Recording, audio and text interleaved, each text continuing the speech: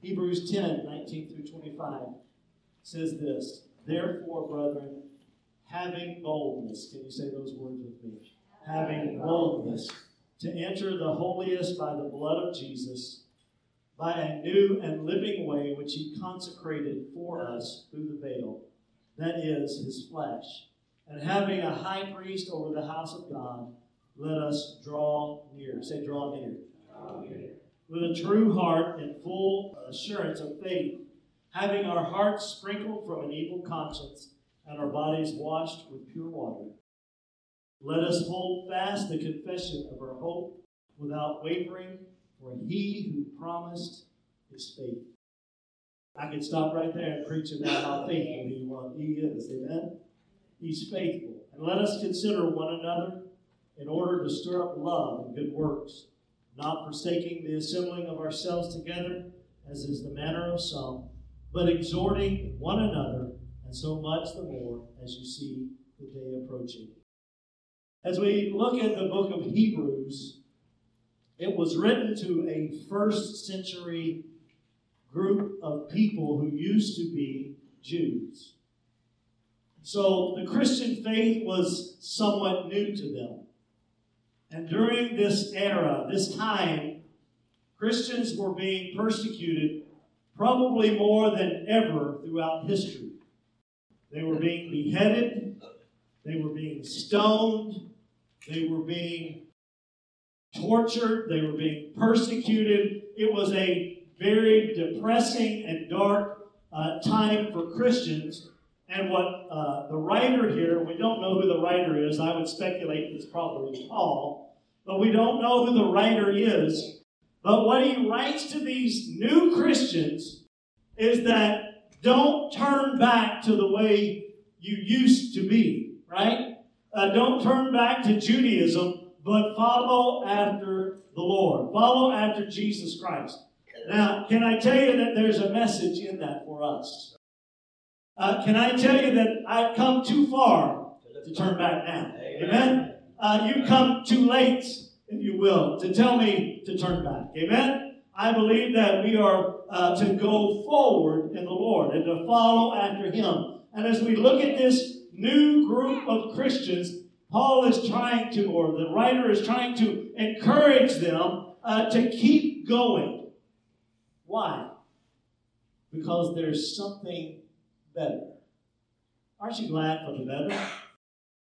How many have a better life now that you serve the Lord than when you used to not? You see, the most significant word in the book of Hebrews is better. He has a better covenant, a better promise. He is a better high priest, and we have a better holy place. Can I tell you that the holy place in the earthly temple does not even match up close at all to the holy place that we have in heaven awaiting for us there around the throne surrounding our Lord and Savior. So we have a better holy place. And then chapter 10 comes, and we see that Jesus is a better sacrifice. He's a better sacrifice than all of the blood of the bulls and the goats and the lambs and all of those things that were done in the Old Testament. He is a better sacrifice than that. Hebrews 10:4 tells us, "For it is impossible for the blood of bulls and goats to take away sin." Better than all of those old sacrifices that have to be offered day in and day out. A continual offering of all of those blood, the blood of the goats and the lambs and the turtle doves and all of those things continually being offered day after day.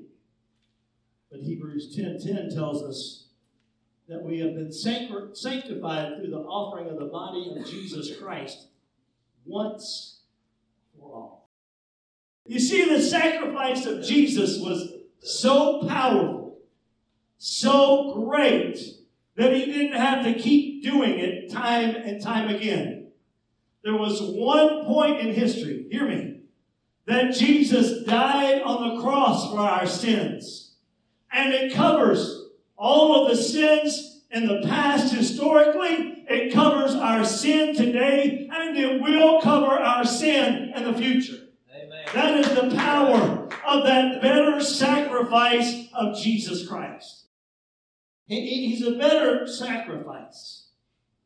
And because of this knowledge, then there is a command for us. Knowing that you have a better sacrifice, you are to enter into His holy place with boldness. There's a better way for you to enter. You can have boldness. And that word, having boldness, is not an exhortation for us to muster up boldness. That is not what he's talking about. I don't have to muster up my faith in order to be able to go before my Lord and my God. I can enter into His throne room because of what Jesus has already done in the past. So I don't have to muster up faith. I don't have to believe more in order to go before God. I just simply have to have boldness because of what He's already done. Look at your neighbor and say, He's already done it. You see, we can have boldness to come before the Lord because of His sacrifice. See, God has already provided access for us, and it's through the blood of Christ. You and I don't have to wait out in the foyer of God's throne room. We don't have to wait for Him to extend the scepter in order for us to enter into His divine presence. For Jesus has already paved the way for us to do that. Have you ever gone to a place, help me this morning. Have you ever gone to a place where you didn't quite feel welcome? I know you have, right? Where you felt kind of like an outsider. Like you were maybe a little bit of an intruder. You weren't in the know, and you weren't a part of what was going on. But you don't have to worry about that in the kingdom of God. For He has shed the blood of Jesus Christ, and all of us can enter into the presence of God, into His divine presence. What a privilege, what an honor for us to be able to come before the throne of Jesus, all because of the blood of Jesus Christ. Can I tell you that there is still power in the blood? There's still wonder-working power in the blood of the Lamb. Oh, the blood of Jesus. It washes me white as snow. Nothing but the blood of Jesus can help me to enter into the presence of the Lord. And we sing all of those songs about the blood of the Lamb because it's true and we have reason to rejoice. It's because of the covering of His blood that we can go to the throne room of God and be welcomed and be received and all of our needs be met because He is a big, big God. We enter. Look at your neighbor and say, come boldly. There's still power in the blood. Power to deliver us from the grip of sin. Power to help us to live for the Lord. Can I tell you that God's given you the power to live for the Lord? I didn't say it'd always be easy, but He's given you that power to live for the Lord. There's power to wash away the deepest, darkest sin in your life or in your family's life. You see, there is power, wonder-working power in the blood of the Lamb. And my point today is very simple. Take advantage of your access. Don't hang around on the periphery of God's presence. He desires for you to be and in an intimate relationship with Him. In the Old Testament, the high priest would only one time a year enter into that holy place. In the Old Testament, the temple was set up where the Gentiles, which would have been you and I, were on the outside looking in.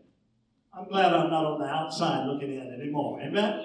And then you would have that holy place where the priests and all those workers of the temple would be there, and they would put the showbread, and they would light the lamps, and all of those things that were going on. But the main room in the temple, hear me, was the Holy of Holies.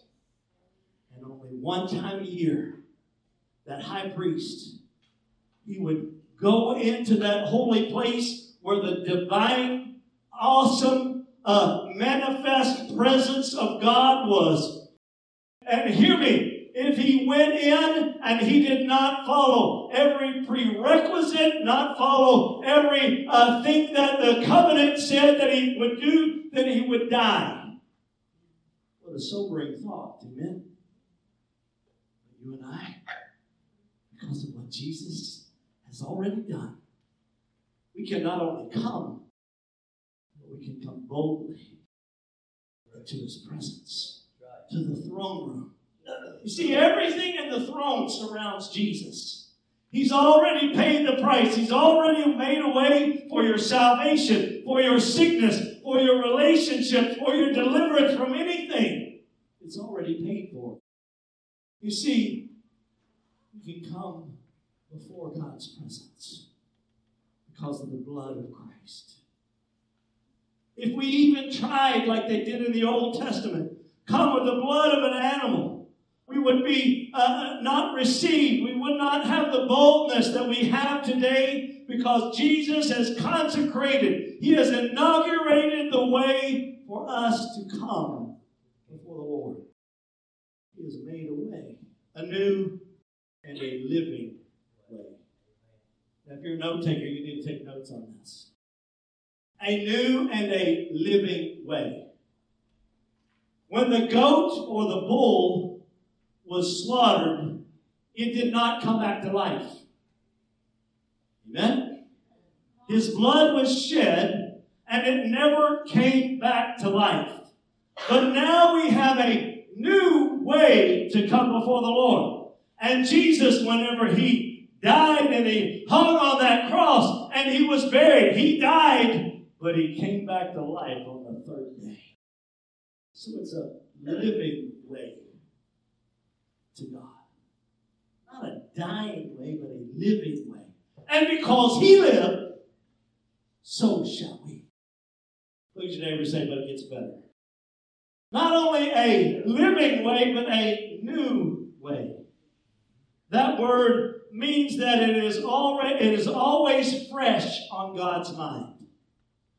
Though the sacrifice of Jesus happened centuries ago, I want you to know that God has not forgotten it.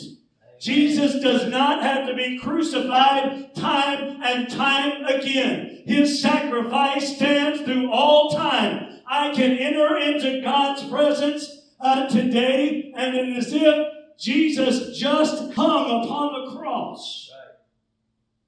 It's as if he just bled and died. As if he just was now pierced in his side. It's as if God just heard Jesus say, it is finished. By the way, that word there in the Greek, it means paid in full. You didn't hear that. You didn't understand what I'm saying. Paid in full. I no longer have a debt hanging over my head. Anybody ever had insurmountable debt in your life? You don't have a debt for your sin anymore. If you have received Christ as your Savior, all of that was wiped out. It is as if a benevolent benefactor came and paid your way. And it was a benevolent benefactor. It was Jesus Christ who paid the way for you to come into the divine presence of God. Come boldly because it's paid for. Come into his presence. It's as if God just now tore the veil of the temple in two. Now this morning, as I was studying this, I was like, God, show me a picture of what that means. How can the veil be torn in two? What's the significance of that, God? Have you ever seen those big wrestlers on TV? Those big old dudes? And they come out, and they got their skin-tight T-shirt on, and they just grab a hold of it and just rip it wide open. That's what God did to the veil of the temple. Why? Because it was never intended that we be out of God's presence. We were always destined to be in God's presence. And so, but because of sin, there was a veil, there was something blocking us going into the divine presence of God. But when Jesus said, it's been, I feel that in my spirit. It's finished. It's done. It's over with. It's paid for in full. And then God, with his big divine hand, his powerful hand, he reaches down to grab a hold of the veil of the temple. We call it a curtain. But do your study. 9 inches thick. No way for a man to tear it in two. Woo. But God, seeing that the sacrifice had paid the price for all of mankind's sin throughout all of eternity, reaches down with his big hands, grabs it from the top, and splits it wide open so that we can come into the presence of our mighty, powerful God. He made a way for us. Made a way for us. I'm sure y'all didn't want me to put on a skin-tight T-shirt and rip that open now. Can I tell you, we didn't do anything to make all of this possible. Nothing. We were totally and eternally lost and undone. And Jesus came and shed his blood for us. And he met God's requirement of a sinless and spotless sacrifice. And in response to that, you see, there needs to be a response for how good God has been. Can I get an amen? That's why we call it worship. Because we're assigning worth to what he has done and to who he is. Because he's good. Amen? He's good. And so there needs to be a response from us. And the response is not to run and hide. That's what Adam and Eve did when they sinned. But our response, since we have been bought and paid for by the blood of Jesus Christ, is not to shy away, even though sometimes we have a tendency to do that. We look at ourselves and we think, there's no way that a God would want me to come into his presence, but I want you to know that he does. He wants you to come into his presence. He wants you to draw near to him. Even when we feel unworthy, even when we feel like there's no way that God would want us to come before him, he says, draw near and come with assurance and confidence. You see, now because of what Jesus has done, you have audience with the King of Kings and the Lord of Lords. And when you come to him, he has the power to do what you have need of. Hallelujah. There's no lack in him. He is able to meet each and every need that you have. He's good. Look at your neighbor and say, come with boldness. Draw near. You see, as the writer puts this out, he says, your hearts have been sprinkled to rid you of the evil conscience. Your body has been washed pure. In other words, Jesus has cleaned you up and made you presentable to come before the King. So, it's up to us to draw near, to come, to enter, because of what our high priest, Jesus Christ, has done for us. To draw near. When I was writing this part right here, and my mind went back to some old days. Some of those old hymns. Can I tell you that the account for your sin has been settled. There's no past debt that you owe because of your sin. And I reached way back, and I heard this hymn in my mind. And it said, long ago, yes, long ago, the old account was settled long ago. And the record's clear today, for he washed my sins away, and the old account was settled long ago. Aren't you glad? Yeah. Settled. Only you bring that thought into your mind about your past sin. Maybe the enemy too. Look at your neighbor and say, it's been paid. It's been paid for. The account has been settled. So we can draw near. Come close to the Lord. I don't know how long, for some of you it might have been since you felt close to the Lord, but I want you to know that's His desire. He doesn't want you to feel excluded, separated. He doesn't want you to feel like you're isolated and alone. That's what the enemy tries to tell you. I'm not speaking truth. He tries to tell you that them people don't even like you. He tries to tell you that you're all alone in this. All you have to depend upon is yourself. But I want to tell you that that's not true. He says, come on, baby. Come into my presence. Come on, sweetheart. I feel the drawing presence of the Holy Spirit. That's what He does. He draws us. Sinner and saint alike. God draws us to Him.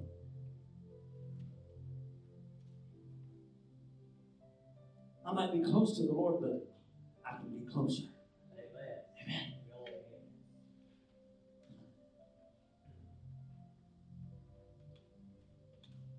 And God wants to draw you in close to Him. I told the first service this. I had a dream, probably it's been over a year ago. Started off real strange. I was helping somebody clean their driveway. It was a mess. And I'm helping, and the man and his wife are arguing. And I'm helping this guy clean, but then I look up and I see my dad standing on the top of stairs. And so I'm like, forget the driveway. I'm going to go see my daddy. Right? So I get to the top of the stairs, and he gives me some advice about helping these people. But then he looks at me. And he says, I just want a hug.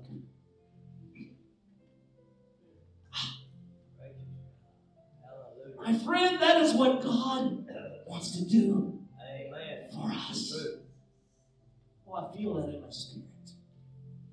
That God, with His great, big, loving arms, reaching around us and drawing us into His breast and just holding us and loving us. Draw near. Draw near. The enemy wants you to be separated and lost. God says, come on. Come to me. Ye who labor and are heavy laden, come unto me, and I will give you rest for your weary soul.